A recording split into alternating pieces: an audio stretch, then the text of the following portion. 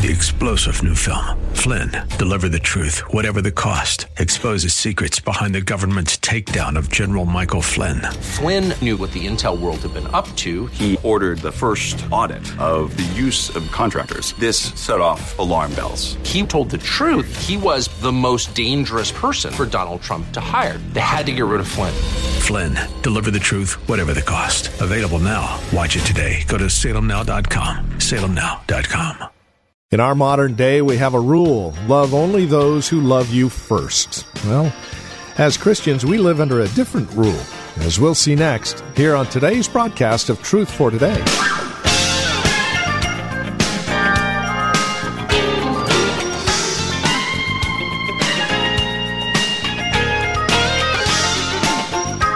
What does true love look like?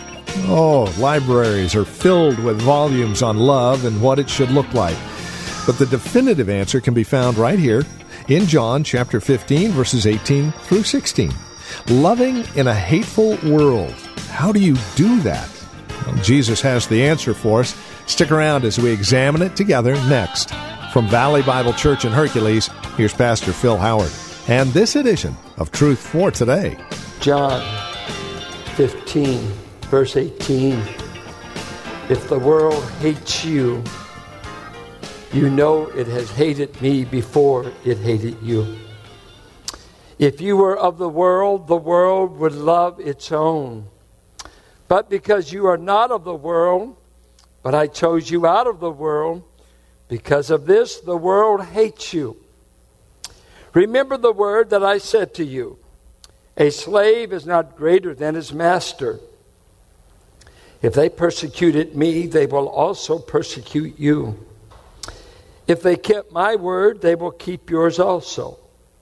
But all these things they will do to you for my name's sake, because they do not know the one who sent me. If I had not come and spoken to them, they would not have sin. But now they have no excuse for their sin. He who hates me hates my Father also. If I had not done among them the works which no one else did, they would not have sinned.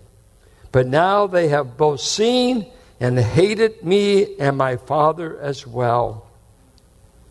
But they have done this to fulfill the word that is written in their law. They hated me without a cause.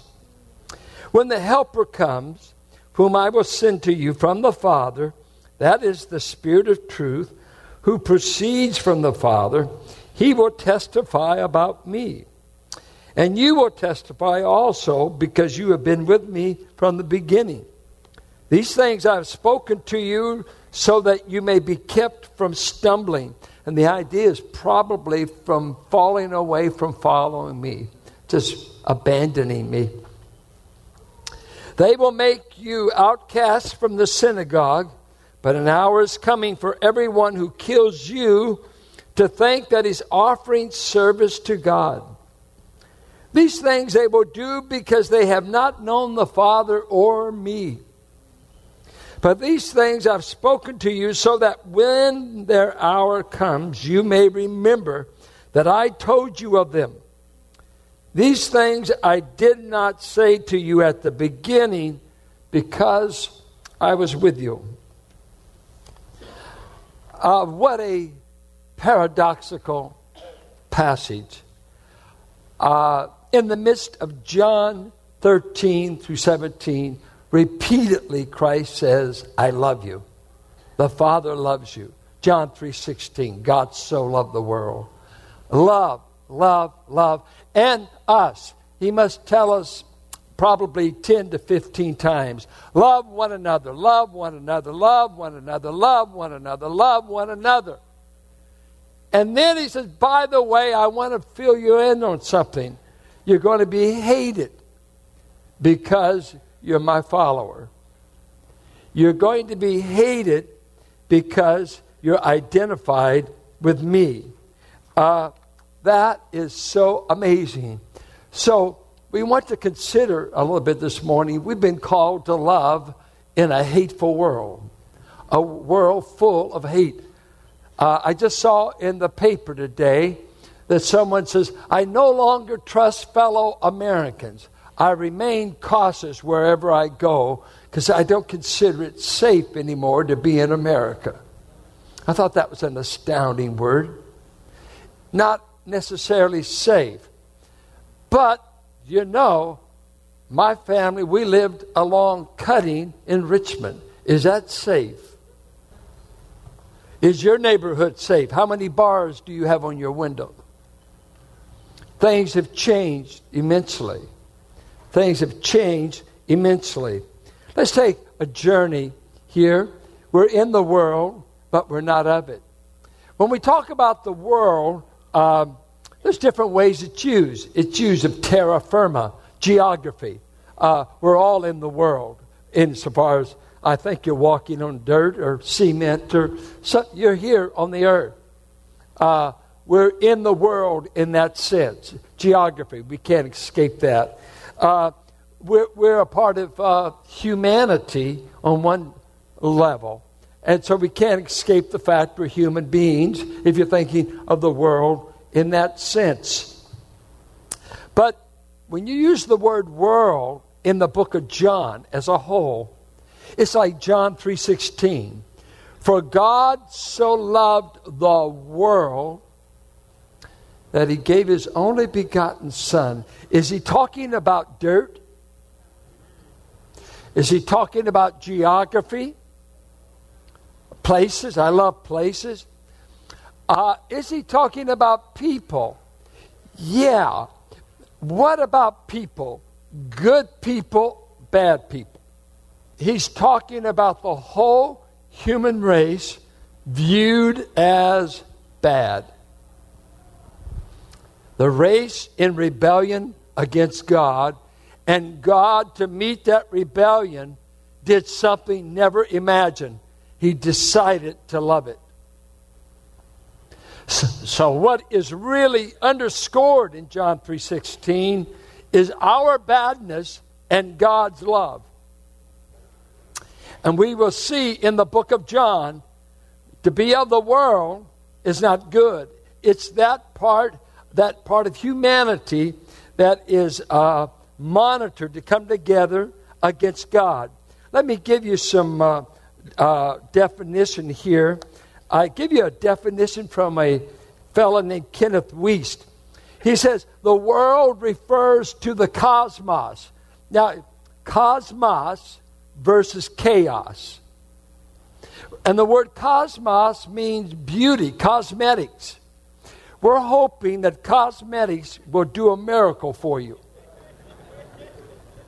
That it will arrange chaos. No, I mean that it will arrange. That it will beautify. That it will accentuate. Cosmetically attired. Everything from facial to a room. To bring a cosmetic effect is to make it look good, well arranged, beautiful. The cosmos, though, viewed by John, is this way. Refers to an ordered system. It is an ordered system of which Satan is the head. His fallen angels or demons are his emissaries, and the unsaved of the human race are his subjects. Together with those purposes, pursuits, pleasures, practices, and places where God is not wanted. Much in this world system is cultured, refined, religious, and intellectual. But the world is anti-God and anti-Christ. And we were all a part of it at one time. We were in the world, all of us. But we have had a change. We're now seeing in John, Father, I do not pray you take them out of the world, but that you leave them in it, although they are no longer a part of it. In the world, but not of it. What does that mean? When you are born again, you get a birth to another world, from another world, and you're headed to another world, so that the New Testament refers to us with these kinds of descriptions. We are pilgrims, strangers, aliens in this world, traveling through it even as Abraham was leaving Ur, and we're traveling, searching for a new home. This world is not our home. It is no longer the source of our new nature, the source of our destiny, the source of our meaning, the source of who we are. We're in it, but we're not out of it as to source. And so, you get no further than the book of Acts to see how the world hates those that have been chosen out of the world to become members of the divine family and headed to another world. You know, it's kind of like not every girl on the block gets asked to go to the prom, and as soon as you get asked to go, you become resented by the rest that weren't asked. And it's an amazing thing. We've been chosen to great privilege, but those who do not enjoy the privilege learn to hate us without us even knowing it. Look at the book of Acts to see the hate fulfilled. Acts 3, Peter heals a man by the gate called Beautiful. By chapter 4, they're thrown in prison. They go before the Sanhedrin. They put him in prison. Let's go to chapter 6. Stephen is picked as a deacon. Chapter 7, he's put on the spot to defend the faith. The Jewish leaders are persecution. First of all, what a tragedy in history. The first ones who made up the church were Jews, and the first ones to persecute Christianity were Jews. And painfully, the favor has been returned to them 1,000,000-fold, not rightfully so, but in the name of Christianity, millions of Jews have been killed. Wrongly. It should have never happened. But the favor was returned. A horrendous shame on the church that we killed so many of them during the Crusades. And they've never forgotten it. That's why they consider Christianity anti-Semitic. That's the problem. We must not be anti-Semitic. But the Jews persecuted the church. So that you come to chapter 7, Stephen is stoned, and a man there, a rabbi, they lay his garments at his feet. He begins to pursue more Christians to kill. Chapter 8, the church is scattering because they're scared. They're getting out of Jerusalem because Stephen's been killed. Chapter 8, they scatter. Philip goes down to Samaria.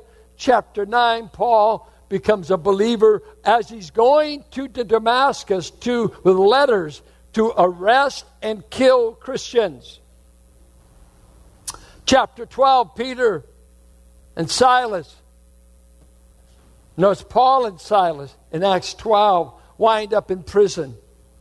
Chapter 24 through 28, Paul is headed on a ship going to Nero, going to the man that will behead him in Rome.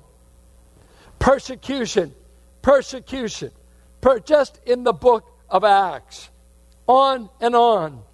In the early days, many lies were invented both by the Jews and the Romans against Christians. They circulated lies like this. Christians are atheists. And they did that because they did not go to the Roman and Greek pantheon of gods. And since they didn't go to their temples, they said, hey, these people are atheists. They don't believe in the gods. And they said, we don't. We believe in the God. We're not polytheists. We're one God. They said, you're an atheist. They had another lie they told on them. I had this happen one time when we were taking communion at Holy Ghost Hall in the early days. They accused us of being cannibals. Because in the Lord's Supper, this is my body, take and eat.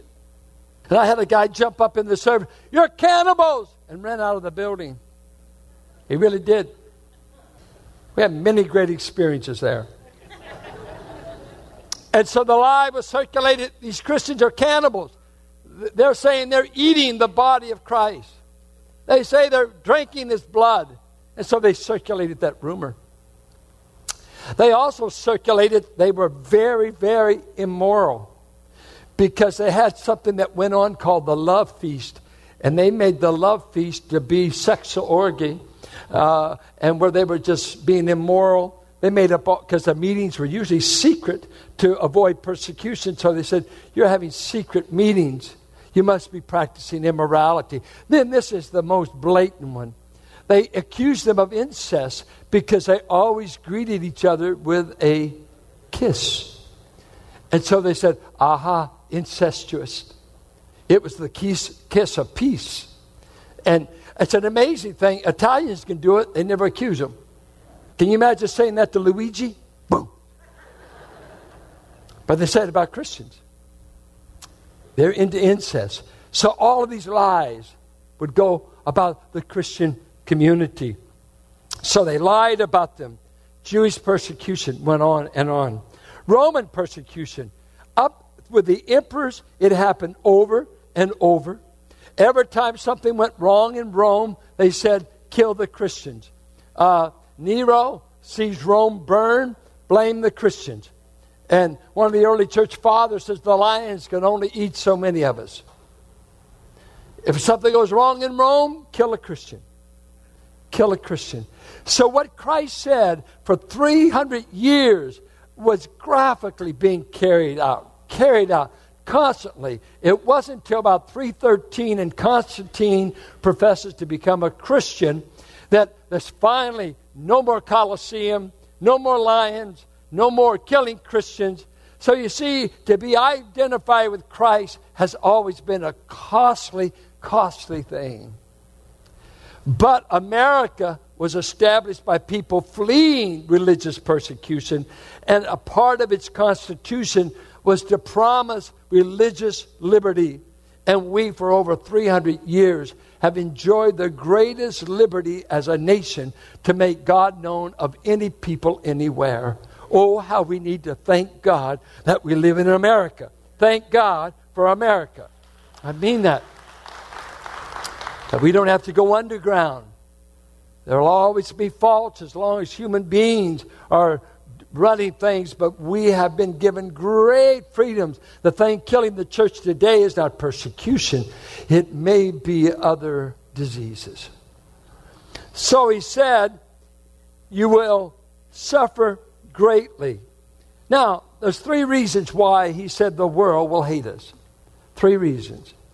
Let's look at them. Why would Christians ever be hated? Let's take it this way. Could you imagine that anybody would ever kill Jesus? I mean, think about it. The humblest man on the earth was Jesus, right? The meekest man. Let's say you could pick your neighbors. And this crowd is beer guzzlers and whiskey drinkers, gamblers, and a lot of other stuff. And over here, Jesus could be your neighbor. I mean, even if you weren't saved, you're just a pagan. Who would you want for a neighbor? I mean, he's humble. He's meek. I mean, can you think this way with me? Just as a human being. Don't even think about his deity. Why would you hate a humble man? Why would you hate somebody that doesn't want to hurt anyone? Did Jesus ever hurt anybody?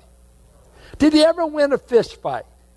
I mean, is it rational to hate Jesus? Is he hated? Oh, well, yeah. He did go back to heaven by way of the cross. 3 reasons why people would hate us. And Jesus said, verse 18 and verse 20, he says, let's just take 19. If you were of the world would love its own. But because you are not of the world, but I chose you out of the world, because of this world, the world hates you.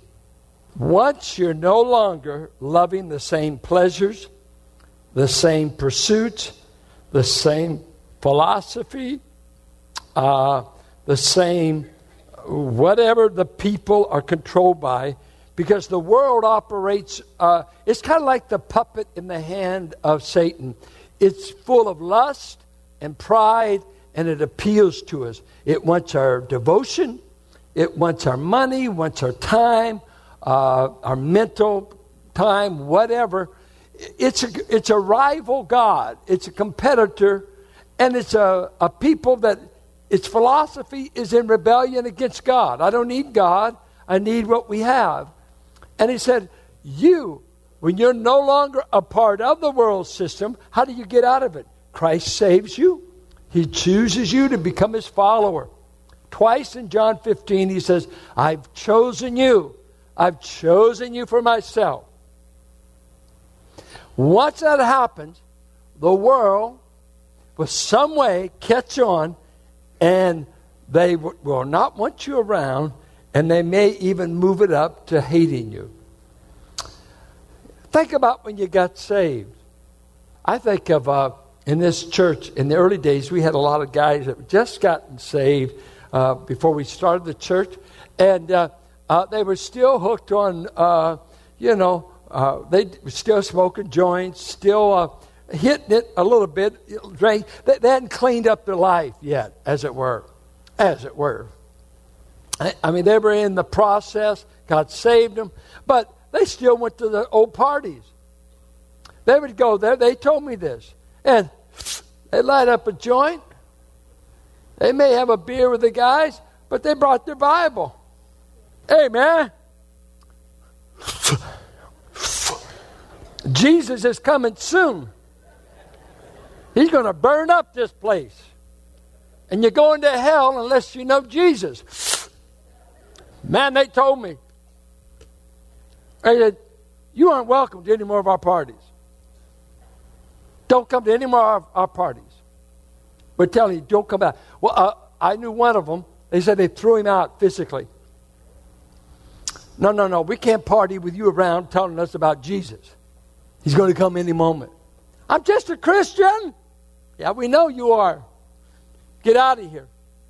A lot of divorces happened in the early church because guys would get married. They married a nice pagan woman, and they boogied a lot, and they sinned a lot, and all of a sudden she becomes a Christian. She no longer wants to go to the idol's temple. She no longer wants to have sex with a priest up at the temple of Aphrodite. She no longer wants to go to the bar. She no longer wants to hang out the same. He's got one of these women that loves God. He hangs out with these Christians all the time. She's a fanatic. All she talks about is Jesus, and he's coming, and he's Lord. And isn't his word wonderful? And I love to sing his praises. You're not the woman I married. You ain't kidding. I'm not.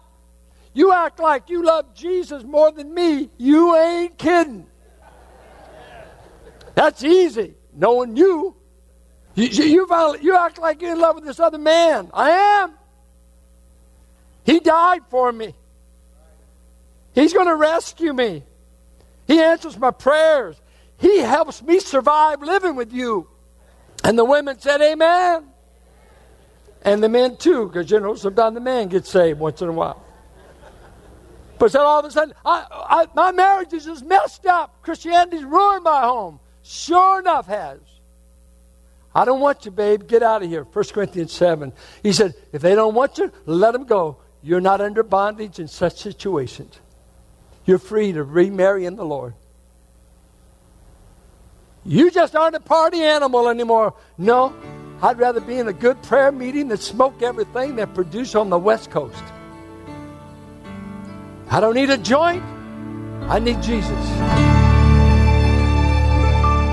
Well, as we come to the close of our time today, here on Truth for Today, we would leave you with our address and phone number in the event you'd like to reach out to us. Maybe you have a question about today's program, a question about your own relationship with Christ. Maybe you'd like to review today's message or any past message here on Truth for Today. Reach out to us at truthfortodayradio.org online or call. The phone number is 855-833-9864. That's 855-833-9864. Now, one other thought to consider as we conclude our time together today. We know that the challenging times we live in make for rather challenging growth opportunities in Christ. And if this broadcast is helping you in your walk and relationship with Christ, would you consider partnering with us financially and prayerfully? Again, these are very challenging times, and ministries all over the world are actually suffering, and they are being challenged as to how to continue ministering the gospel of Christ. And Truth for Today is no different. If you consider this broadcast a blessing to you, would you consider being a blessing to us? 100% of your donation is tax deductible, and it goes right back into the radio ministry, whether it's a one-time gift, a monthly gift, small or large. It all makes a huge difference. And your prayers and requests to the Lord about the continuation of Truth for Today are even more appreciated. Reach out to us at truthfortodayradio.org or, again, call 855-833-9864. Or you can write out a check and address your envelope to 1511 M. Sycamore Avenue, Suite 278, Hercules, California. The zip code is 94547. Thank you for joining us today. Until next time, may Christ be your Truth for Today.